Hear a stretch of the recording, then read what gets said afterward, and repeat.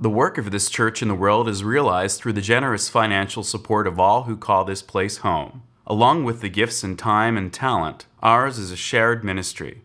You have a role to play here. Church membership is open to all. For more information, go to uusf.org.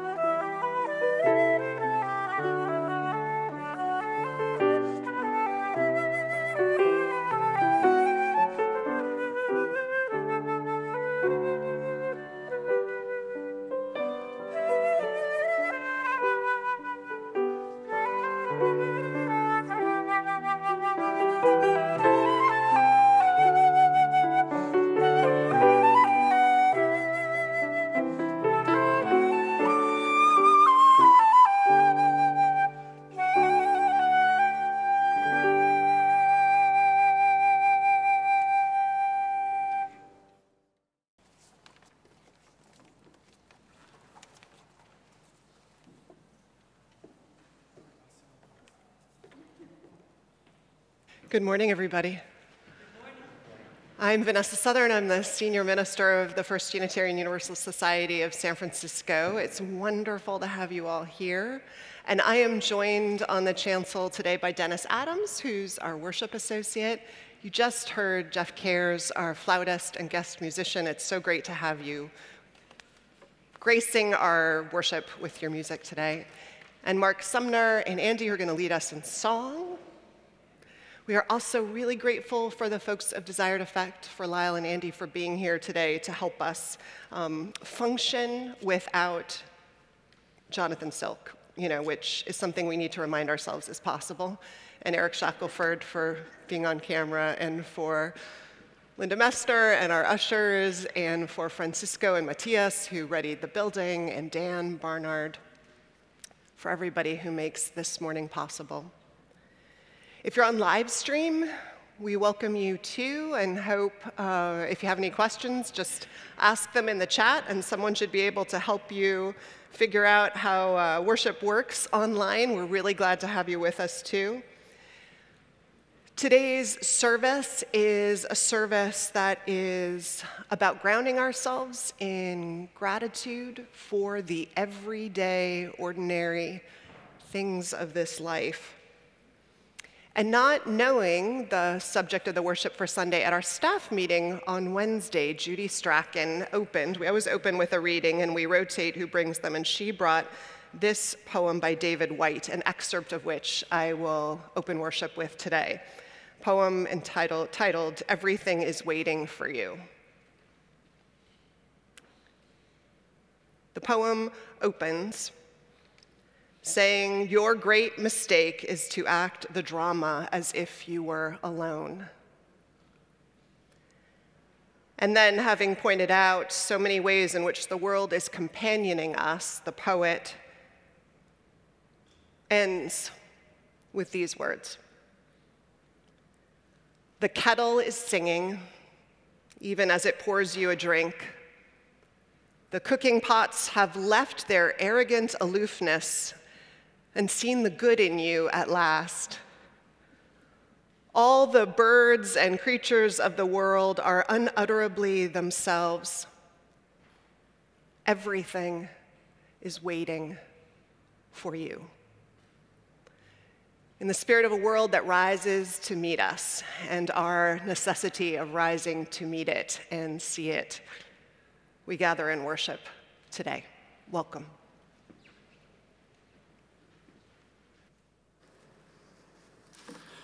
We light our chalice, a symbol of Unitarian Universalism, calling into this space all of us who are part of this community, near or far, wherever this hour finds you. Know you are with us too. For those of you at home, feel free to light your own candle or chalice if you have one. Please say with me the words of our chalice lighting printed in your order of service. We light this chalice for the light of truth, the warmth of love, and the fire of commitment. We light this symbol of our faith as we gather together. And join into the hymn 1010 and the Teal hymnal, "We Give Thanks."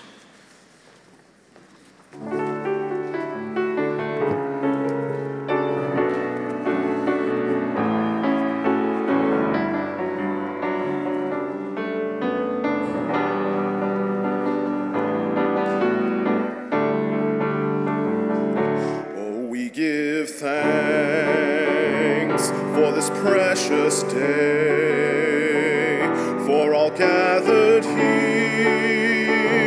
and those far away, for this time we share with love and care.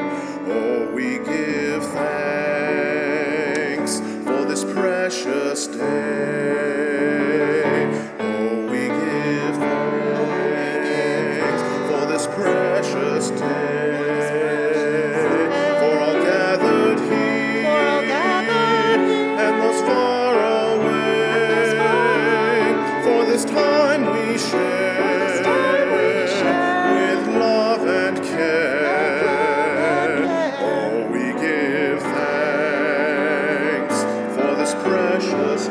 Andy will sing, and this side will echo. Oh, we give thanks for this precious day, for all gathered here, and those far away, for this time we share with love and care.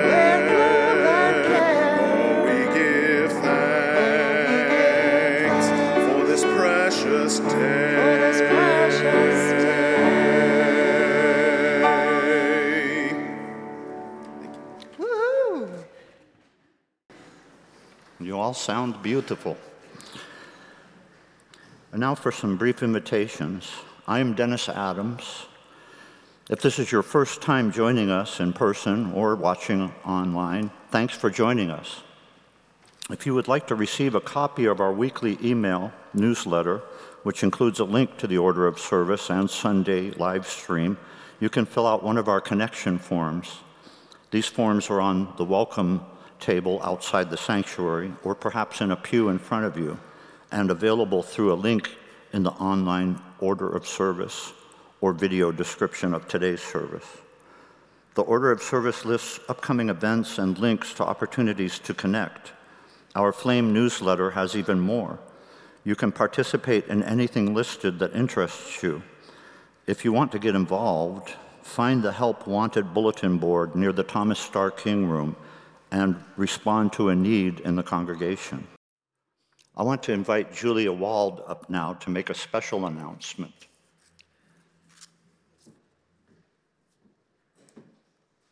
Yes, I'm Julia Wald, and we've just had Thanksgiving, and I hope you all had a yummy time, and we're going to continue with giving thanks today in this service, but it's holiday time.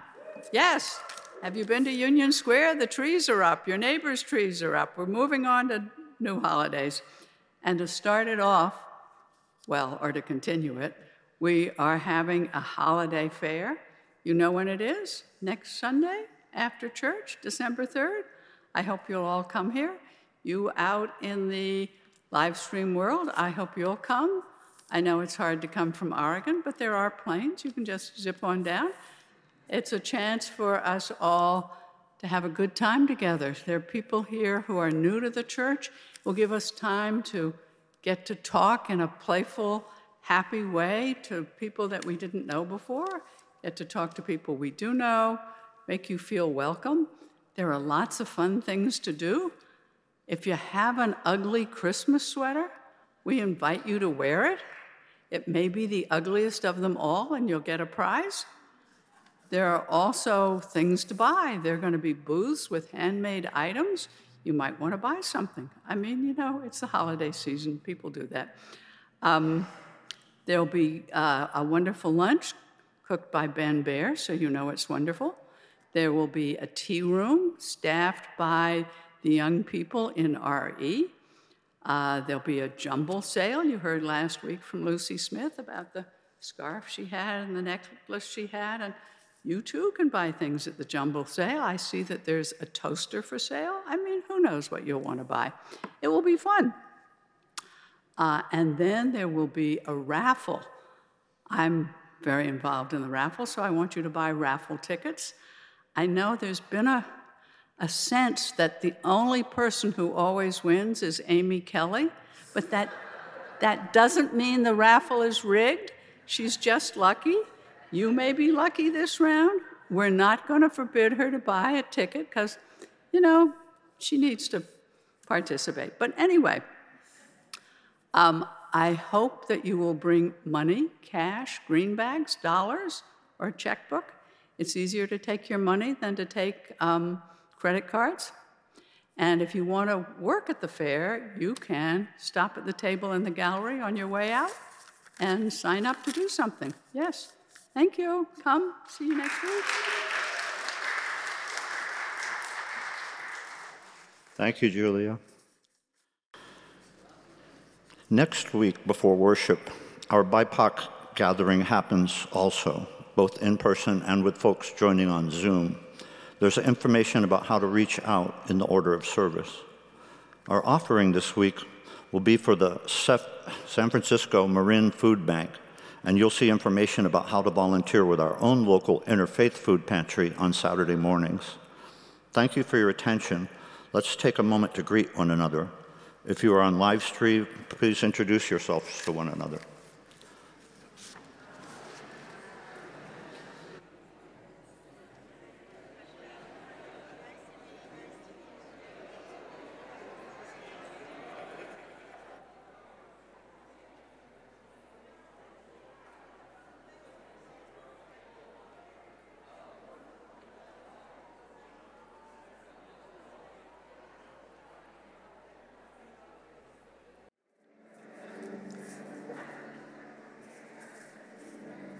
In this community, we say some promises to each other every week.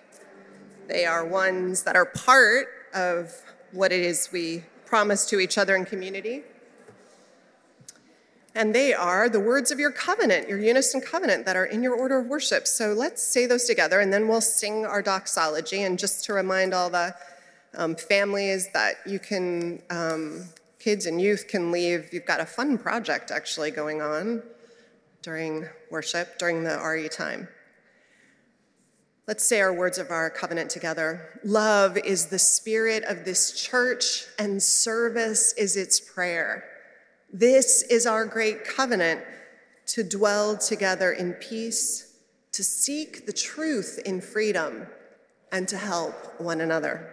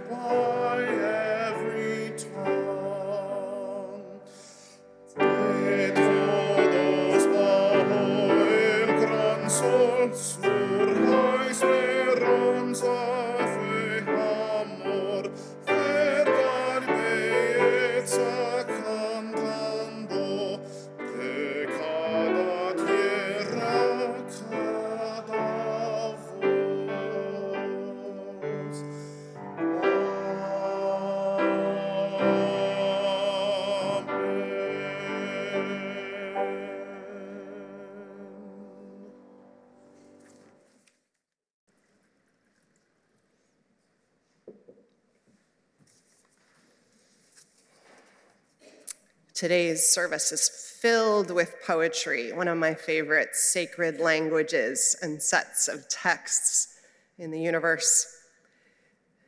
And our first reading is a poem by Joy Harjo. The world begins at the kitchen table. No matter what, we must eat to live.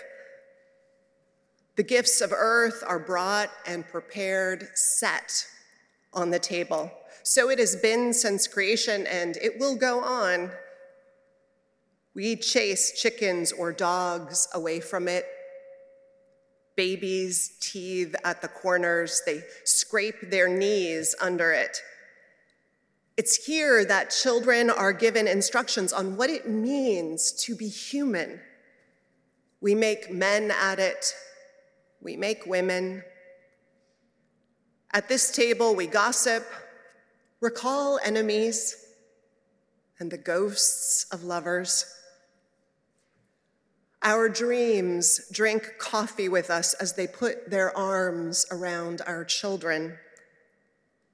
They laugh with us at our poor falling down selves, and as we put ourselves back together once again at the table. This table has been a house in the rain, an umbrella in the sun. Wars have begun and ended at the table. It is a place to hide in the shadows of terror, a place to celebrate the terrible victory. We have given birth on this table and have prepared our parents for burial here. At this table, we sing with joy, with sorrow. We pray of suffering, of remorse. We give thanks.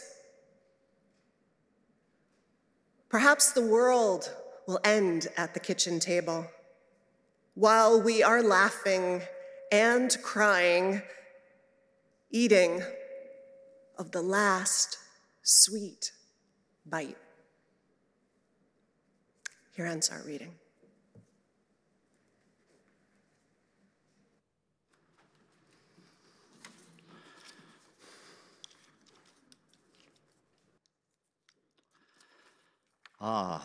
Memories of Thanksgiving past. I still recall the intense graduation from child's table to adult table. It's mostly the delicious smells I remember: citrus, nuts, pumpkin pie, and roasting turkey or ham, all wonderful. Yes, there was always a small part of me that freaked out at the bounty of food, drink, and company. So much food. My parents, when I disputed the value of a food item, usually a vegetable, would often say, "You eat now, there are children starving," and then they'd fill in some place in the world, though actually it was happening in our own town, I now know. I would often lobby my parents with this great idea that small kids had everywhere, but seemed so unique to me. Why don't we send all our Brussels sprouts and lima beans and obviously onions to Africa? Then as I grew up and became the liberal religious youth my churches, American Baptist and Unitarian, shaped me into, the dichotomy of our Thanksgiving rituals and the realities of how indigenous people were treated, I became more aware of how much pain is held there. My knowledge of how the US government systematically destroyed Native American lands and lifestyles weighs heavily on my mind. How can any of us celebrate a peaceful Thanksgiving with the myth of Indians and pilgrims, knowing the true history of how European settlers would treat the people whose land they wanted as their own? A friend sent me this meme recently. Be sure and bring up politics at your Thanksgiving dinner. It will save your money on Christmas gifts later. In this case, for me, it's kind of a painful reality. There are members of my own family who would probably refuse to break bread with me, others who would be glad to proselytize and bring me more fully into their camp of saved Christians, who they imagine as having a singular future more valuable than other religions. Of course, I miss all three of my siblings in Vermont, but in recent years, I seem to find more of a family here at the USF facility and its community. Thoughtfully, for several years now, I've been graciously included at Amy Kelly and Merrick Munn's table for Thanksgiving. This year, I went back to a feast held by ex-coworkers from a hotel here in the city. Their twins, who I remember as toddlers, are now in colleges. I often wonder where the time goes. But I started Thanksgiving Day this year by going by ferry boat to Alcatraz for the Indigenous Peoples Gathering sunrise ceremony. From November 1969 to July 1971, a group of American Indians took over and occupied Alcatraz Island. The group was called the Alcatraz Red Power Movement and was also known as the Indians of All Tribes. Since 1975, American Indians and non-native allies have journeyed from the mainland to Alcatraz Island in San Francisco Bay on Thanksgiving Day for this gathering. Previously, the day was called Unthanksgiving Day. My morning began on a packed ferry boat headed to Alcatraz. 5,000 would make the journey by the time the ferries were done running. The events began with Native families and their allies forming a large bonfire-lit circle, and then the rituals of dancing, and singing, and speeching stretched into the morning. This year, a group of Palestinians were invited to join. The sense of solidarity with them among us all was palpable. The whole morning was a powerful reminder of so much. We as a nation have been called upon to recognize the truths about our past, present, and future relationships with our Indigenous siblings. Since childhood, what it means to be at the Thanksgiving table has had layers added to it each year. This year, the layers was a trip across the waters and a circle of remembering. I hope each of you had a great Thanksgiving and that many more may follow.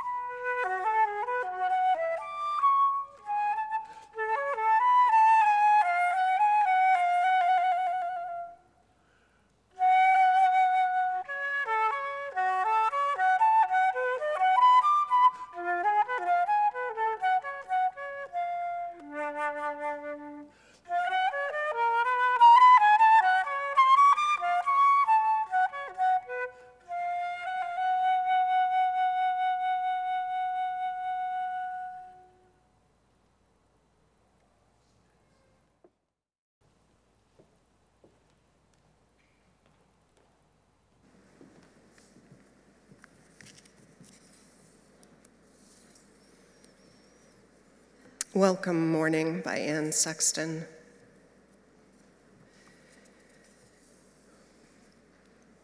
There is joy in all. In the hair I brush each morning, in the Canon towel newly washed that I rub my body with each morning, in the chapel of eggs I cook each morning, in the outcry from the kettle that heats my coffee each morning, in the spoon and the chair that cry, "Hello there, Anne," each morning, in the Godhead of the table that I set my silver plate cup upon each morning. All this is God right here in my pea-green house each morning, and I mean, though often forget, to give thanks, to faint down by the kitchen table in a prayer of rejoicing as the holy birds peck at their marriage of seeds. So while I think of it,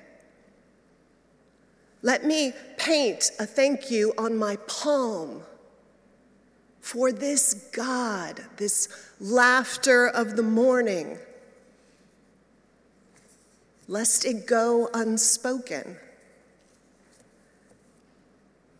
The joy that isn't shared, I've heard, dies young.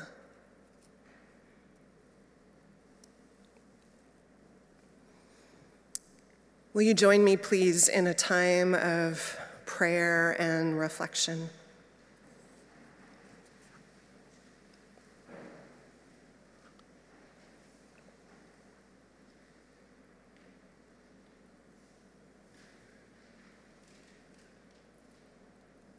There is joy in all.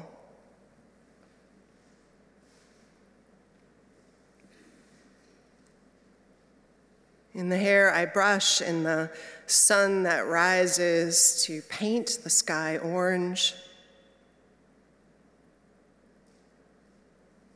in the moon that pierces night and the constancy of so much, even in a world spinning through time and space and racked with pain and wholly impermanent.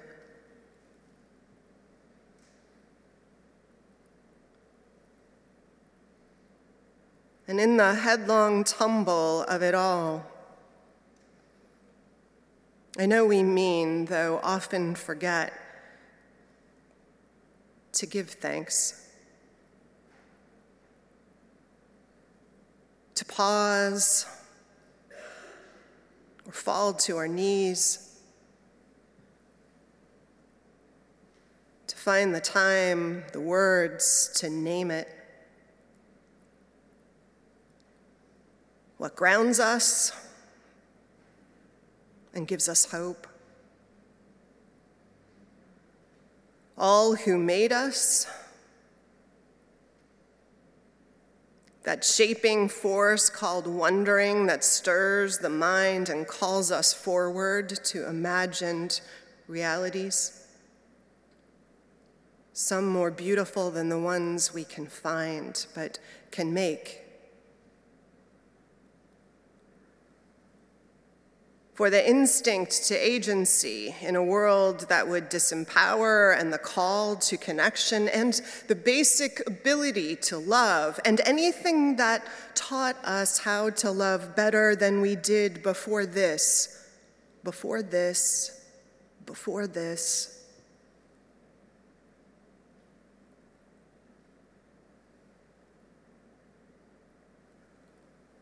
For the vulnerability to ask for what we need, even and especially when it was another person.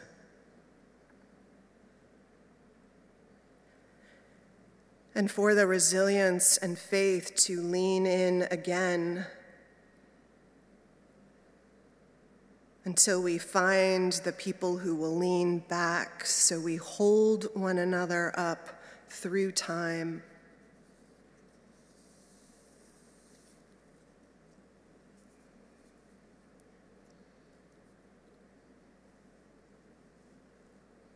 for nature and its insistence to rise to life again, for surprise that reminds us there are things beyond the plans, for heartbreak, for what good is a heart that cannot break, for these bodies wildly miraculous, for everything in the world that is waiting for us.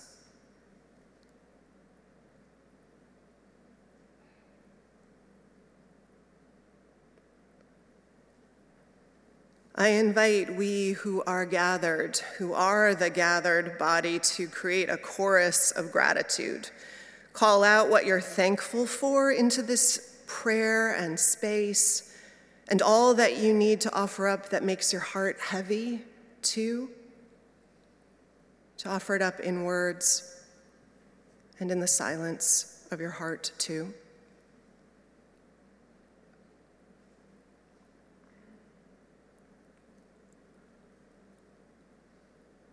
For ceasefire,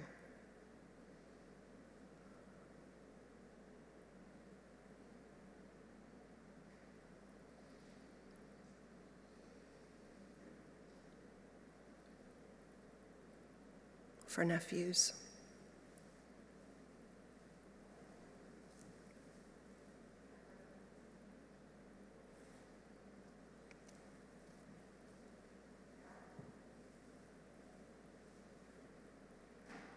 for Tenderloin Tessie,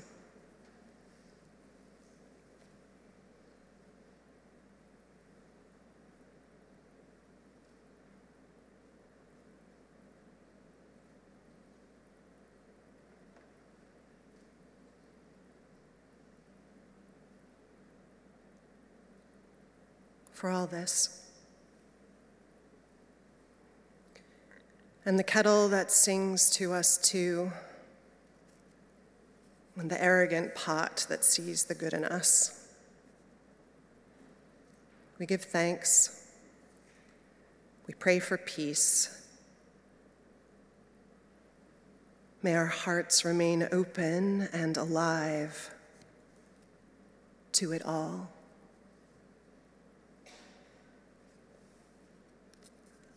Amen.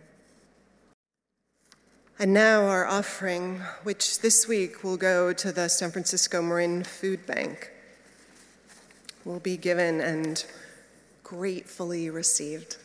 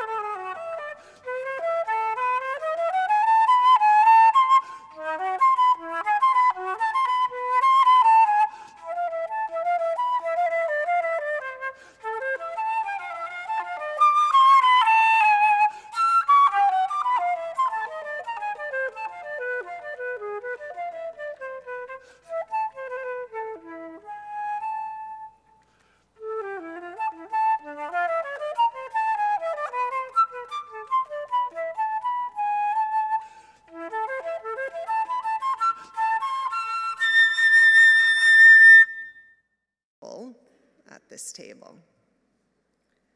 So many layers are put down at the kitchen table, as Harjo rightly names, like the additional layers that were put down this week in so many places and in so many homes, like the ones Dennis added this week, both at a table of friends, years flashed forward in time, and the larger table of human beings gathered at the sunrise ritual gathering.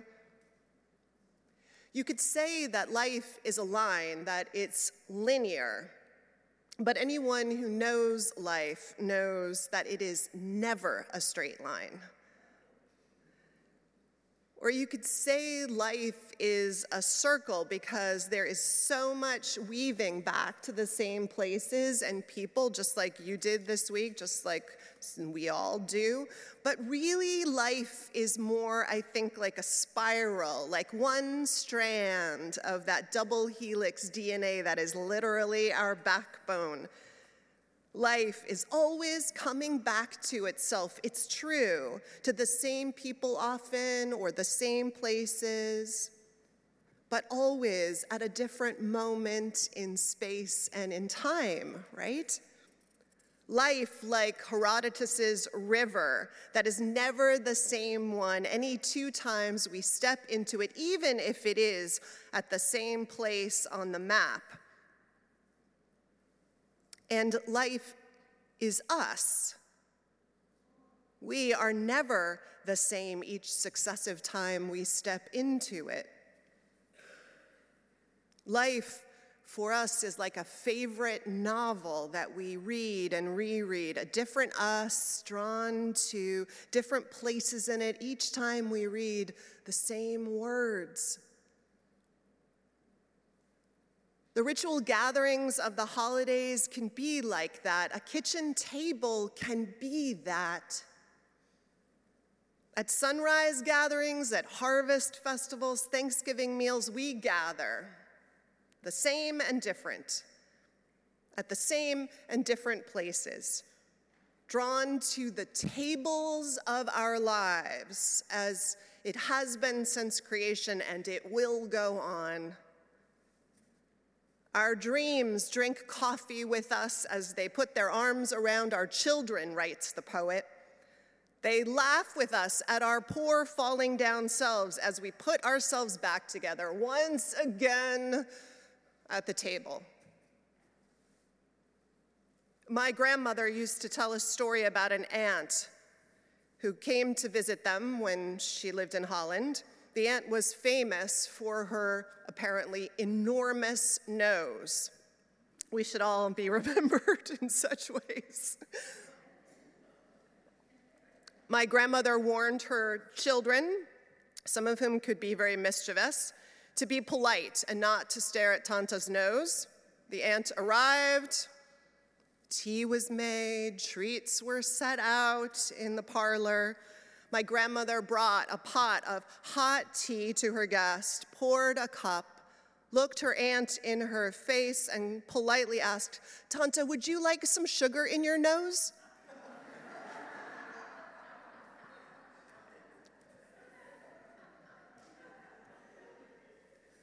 Our falling down selves, taking our place at the table. As much as anywhere else, we show up. They go with us, don't we? Though we'd like to shake them sometimes. But at the table, everyone's falling down selves has a place. You might even argue that the table is sacred and holy because of that, not in spite of it. This table has been a house in the rain, an umbrella in the sun. Wars have begun and ended at this table, Harjo says. Which is to say that the kitchen table is sometimes a sanctuary, but not always an easy place to be. Wars over politics get started at this table. The battles fought over who is loved and why or why not all the real and imagined hurts, old and new, that show up, don't they, laid at the same tables, right next to our water glass, every year, every gathering. Many of us choose not to sit at the same tables we were raised at. Some wars are too hard to watch, and some battlefields are too devastating to revisit willingly. It's a place to hide in the shadow of terror, Harjo writes, a place to celebrate the terrible victory. A friend told me once of being invited home by a college friend to the friend's family's Thanksgiving. At some point in the meal, one of the other young adults at the table blurted out a family secret he'd been keeping for a decade. In a non sequitur of a nuclear bomb, he spilled some incredibly painful family hurt. The table went silent. It was an act of aggression and a demand for healing all at once. All at the kitchen table. Wars begun and ended there. A place of terrible victories. We have given birth on this table, Harjo says, and we have prepared our parents for burial here. This year at my family's table, everyone was asked, and not by me, to name a person they were especially grateful for this year. And the names spilled out.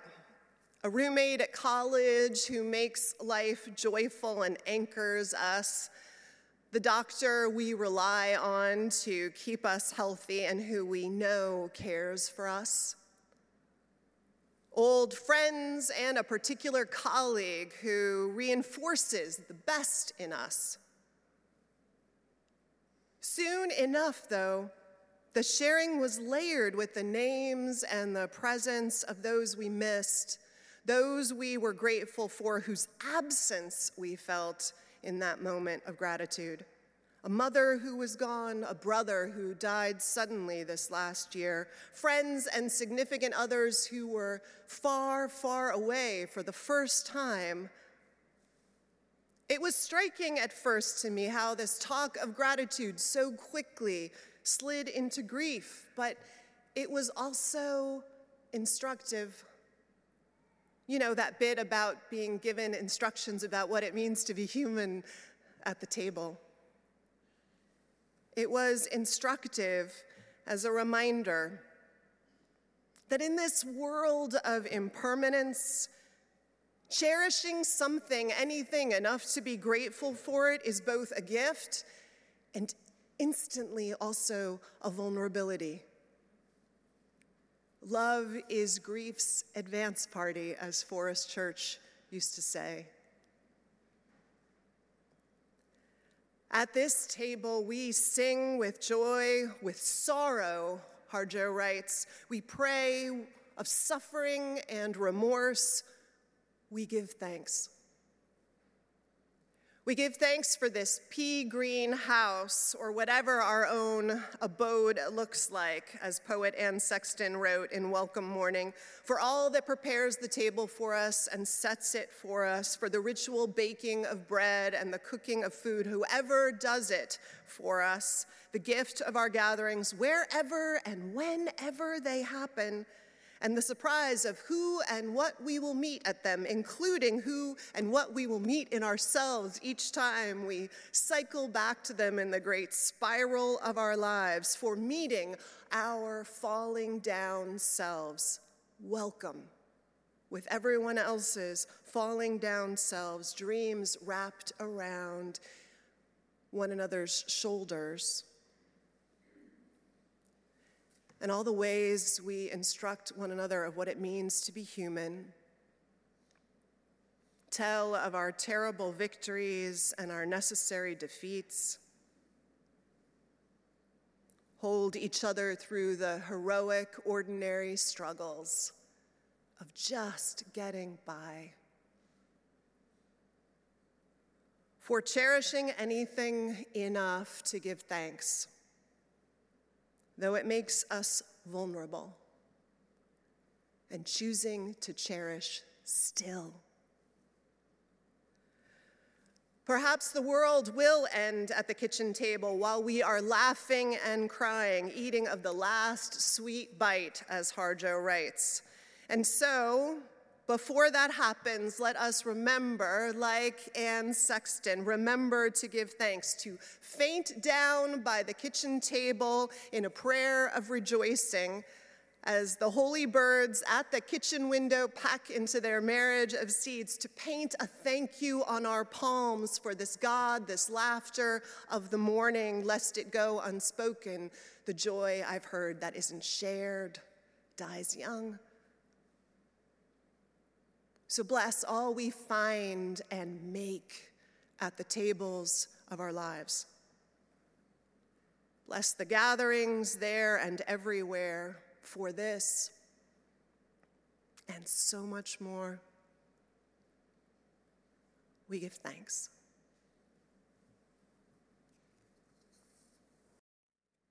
I wrote in the description for this service that people were invited to bring breads or baked goods. And you remembered. So much so that the table is too small, which is so beautiful. So let me start with a little story. My best friend, Liz, remembers when her grandmother, who lived with her growing up, passed away. And there was a loaf of her grandmother's beloved banana bread in the freezer. And so for the reception after the service, they took it out and put it on the dining room table for the guests, along with everything else that had been brought. And Liz remembers standing in the hallway and watching as people took pieces of this bread, like this lingering piece of her grandmother that still was present. I think to me that felt like the way a lot of recipes and breads and things that we put at the table feel like, even as it's us making them and not our grandmother's literal loaf, that we are bringing them through into the present moment. So I wanted to hear about what you all brought. I will say what I brought is pumpkin bread.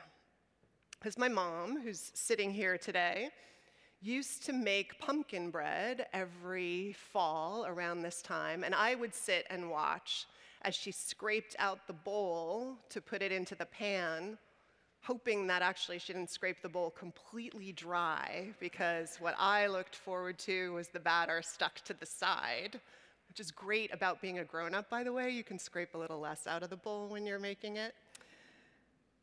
And so I made pumpkin bread today from a version of her recipe, a little less sugar. And it reminds me, like nothing else, of fall. And some of you brought things, and I would love, if you feel okay doing so, to come forward and tell us what you brought. You can tell us, by the way, if there's a story behind it, and anything else you want us to know about it before we share. So we have a mic. And I can bring a mic to you if you don't want to come forward. I know Julia Wald brought something. Do you want me to bring you the mic, Julia, or do you? And I know Jeff Jones, I'm going to call you all out. I know Richard Davis. Who else? Janet? Yeah, okay, good.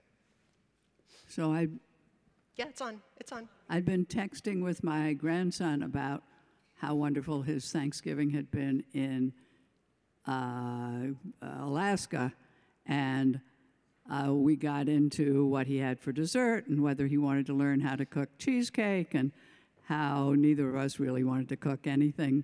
And then I realized that it was time for the bread communion here, so I made a gluten-free banana bread as cupcakes. And then I texted him some more and just had a good time with him, and happy to share gluten-free banana bread. So if you don't eat only gluten-free, you can't have the banana bread. That's the other. when I thought about bread, I mean, I have so many stories that surround them. Like when I was quickly told at the night of Shabbat that you don't cut the challah, you tear it. You don't carry a knife on Shabbat. But what I did today was I used to go and I would lecture in mathematics and science at my wife Laura's class. And I always took with me when I walked up, because I started right after lunch, some bread. That's what it kept me going. That's what I used to stay alive, was to keep that bread going. Eventually I found a bread I loved, and it was Judy's Breadsticks. And so I always carried this Judy's Breadsticks, and I would be talking about math, and I'd pop a piece in, and I'd eat it. And that was a good memory. So what I did was I bought one of Judy's Breadsticks, and they're laying up here. But I cut it. I didn't tear it. It's still holy.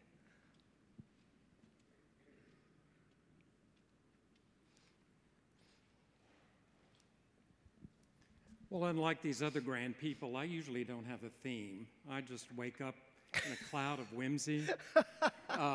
And this morning I get up, and I grew up on a farm, immediately started doing chores. And I said, I feel energetic and I feel healthy, so I'll go running. Now, this never happens. So then suddenly I remembered we're supposed to bring something, and like a benediction, I said, I have no time for running.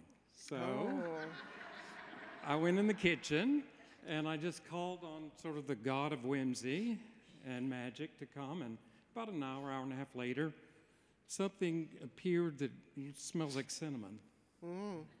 So I think it might be edible.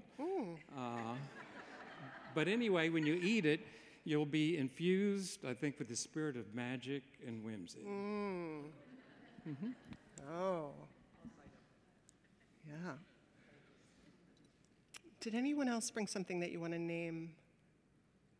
Someone brought these gluten-free. No, she already talked about that. That was Julia. Oh. Yeah.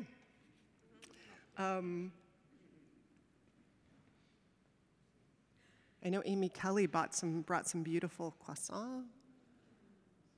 I don't know where Amy is. Oh. Hi, folks. In classic Christopher fashion, I did everything at the last minute. Yay. So I baked a loaf of sour bread, but it's not even cut. So if we want to tear it with our hands, if people are, I can leave it here, but I baked it this morning. So. And we'll put all of what does, oh wow, this is gorgeous. The reason that I like sourdough is that you just pass the sourdough on, and so my sourdough has children in Oregon and Washington and Michigan and New York, and of course here in California, and I got it from a bakery that I love, and so I just love that it kind of spreads that joy. And if anyone wants sourdough, let me know. I will bring tons of starter. Thank you. And it literally ties back from the past into the future with the yeast and the starter. Anybody else? All right. We have some gorgeous pecans that were left this week by Helen Reiser. So if you don't want bread, you can have that. There are some apple slices, beautiful organic apple. Might have a little taste of lemon. I tried to get a little lemon juice on them so they wouldn't turn too brown. I am going to invite everyone to this ritual experimentation. So we are going to choreograph it, which Richard Davis with his theater background would appreciate. I'm going to ask those of you who are mobile to go and come this way. You can light a candle for something or things that you're grateful for. Pick something off the table. And then I want you to circle around so that we'll sort of ring the sanctuary, and then we'll have a ritual moment together. At some point, if you want to raise your hand and you aren't mobile or don't want to move, Dennis has a small assortment of what's up here, including the major food groups, so that you can choose something. So let me invite you to do that. And since it's a silent ritual, we can sing, anyway. So I'll invite you all to come light a candle, pick something off the bountiful table, and then just ring the sanctuary, and then we'll say some ritual words together.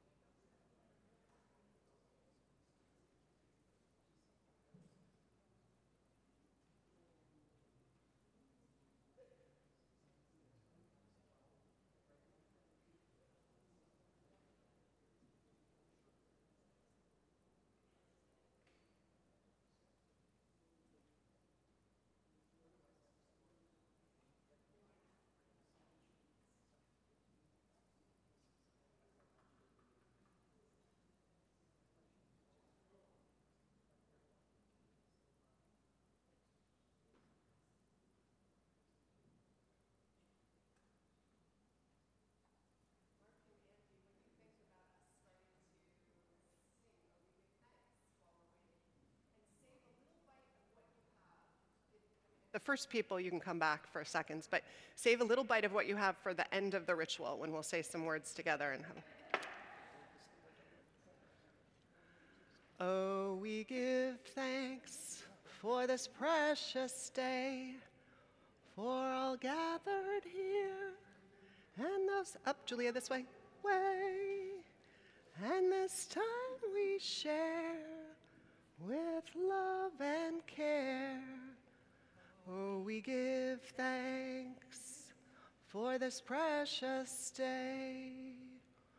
Oh, we give thanks for this precious day, for all gathered here. Linda, anger this way, for this time we share with love and care. Oh, we give thanks for this precious day. Here's my backup. Oh, we give thanks for this precious day, for all gathered here and those far away.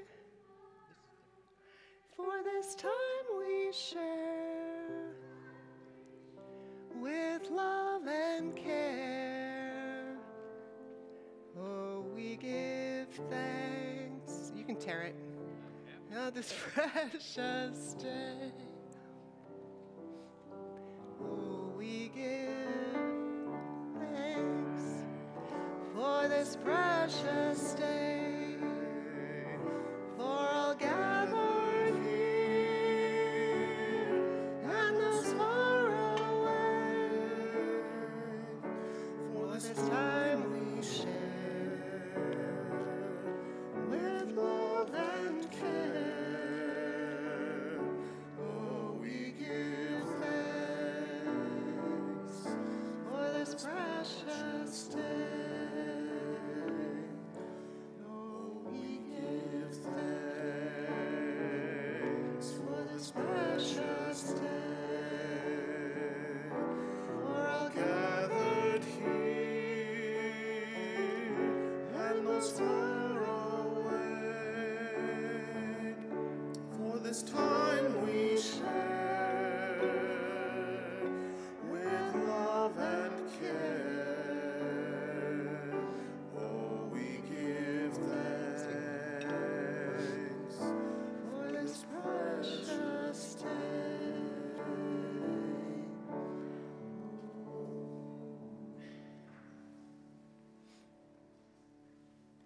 You've still got a ways to go.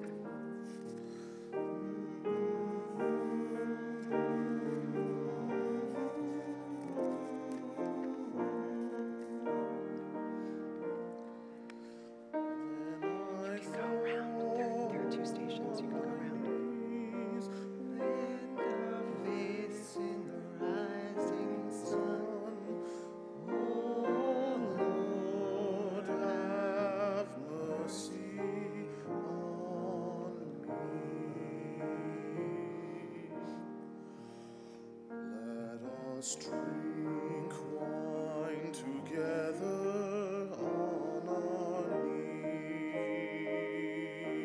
knees. Let us drink wine together on our knees. When I fall on my knees with my face to the rising sun,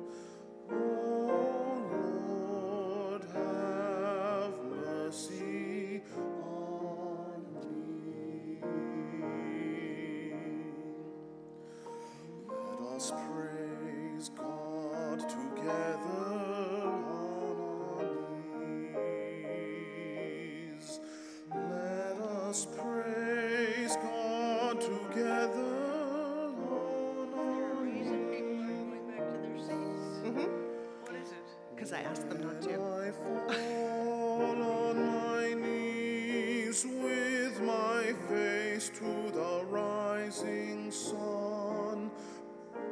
Oh Lord, have mercy on me.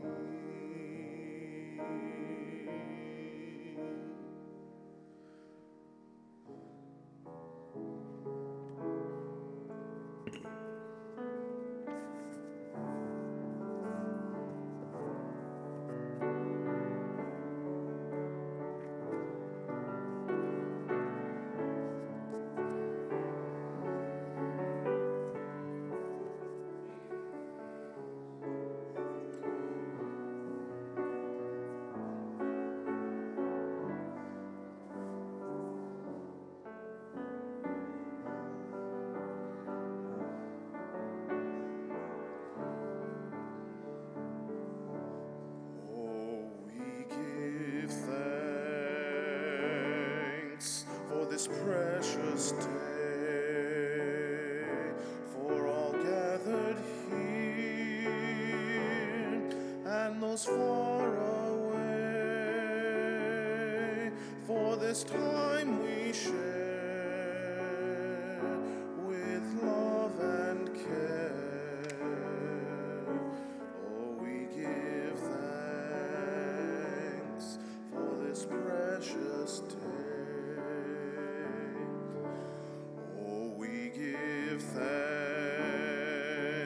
for this precious day, for all gathered here and those far away, for this time we share with love and care. Oh, we give thanks for this precious day.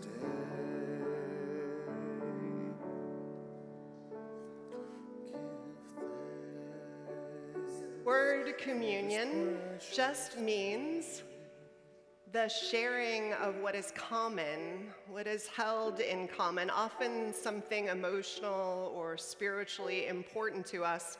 And many religious rituals, as you no doubt know, involve food at the central part of their symbolic gathering. And that's because food is something we have in common. Food nurtures us. Body, it's a source of joy. And literally, the food we eat becomes part of us.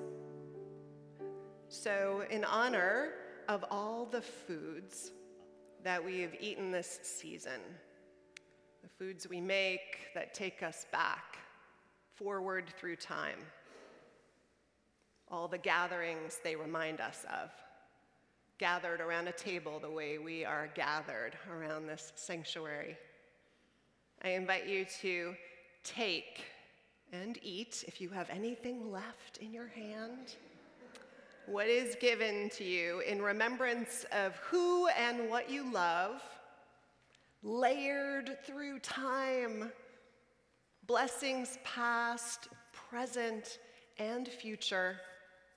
May those blessings be yours and ours. Amen.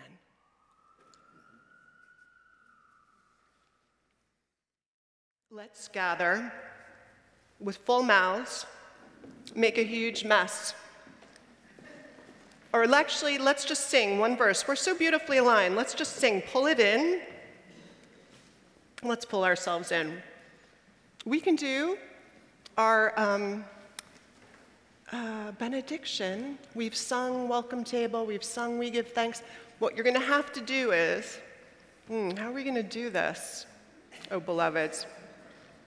We'll have to do an octopus reach. Okay, you ready? I'm going to reach to you.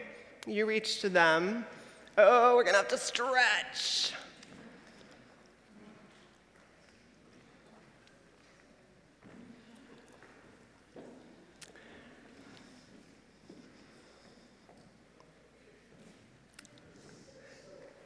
Nancy, we're not leaving you out of the circle of love. So good, symbolically, just hold your hand up. There we go. We're connected. And now in our comings and our goings, may the light of love shine upon us, out from within us. Be gracious unto us and grant us peace. Ooh, do we need peace? For this is the day we are given. Let us rejoice, give thanks, and be glad in it. Amen.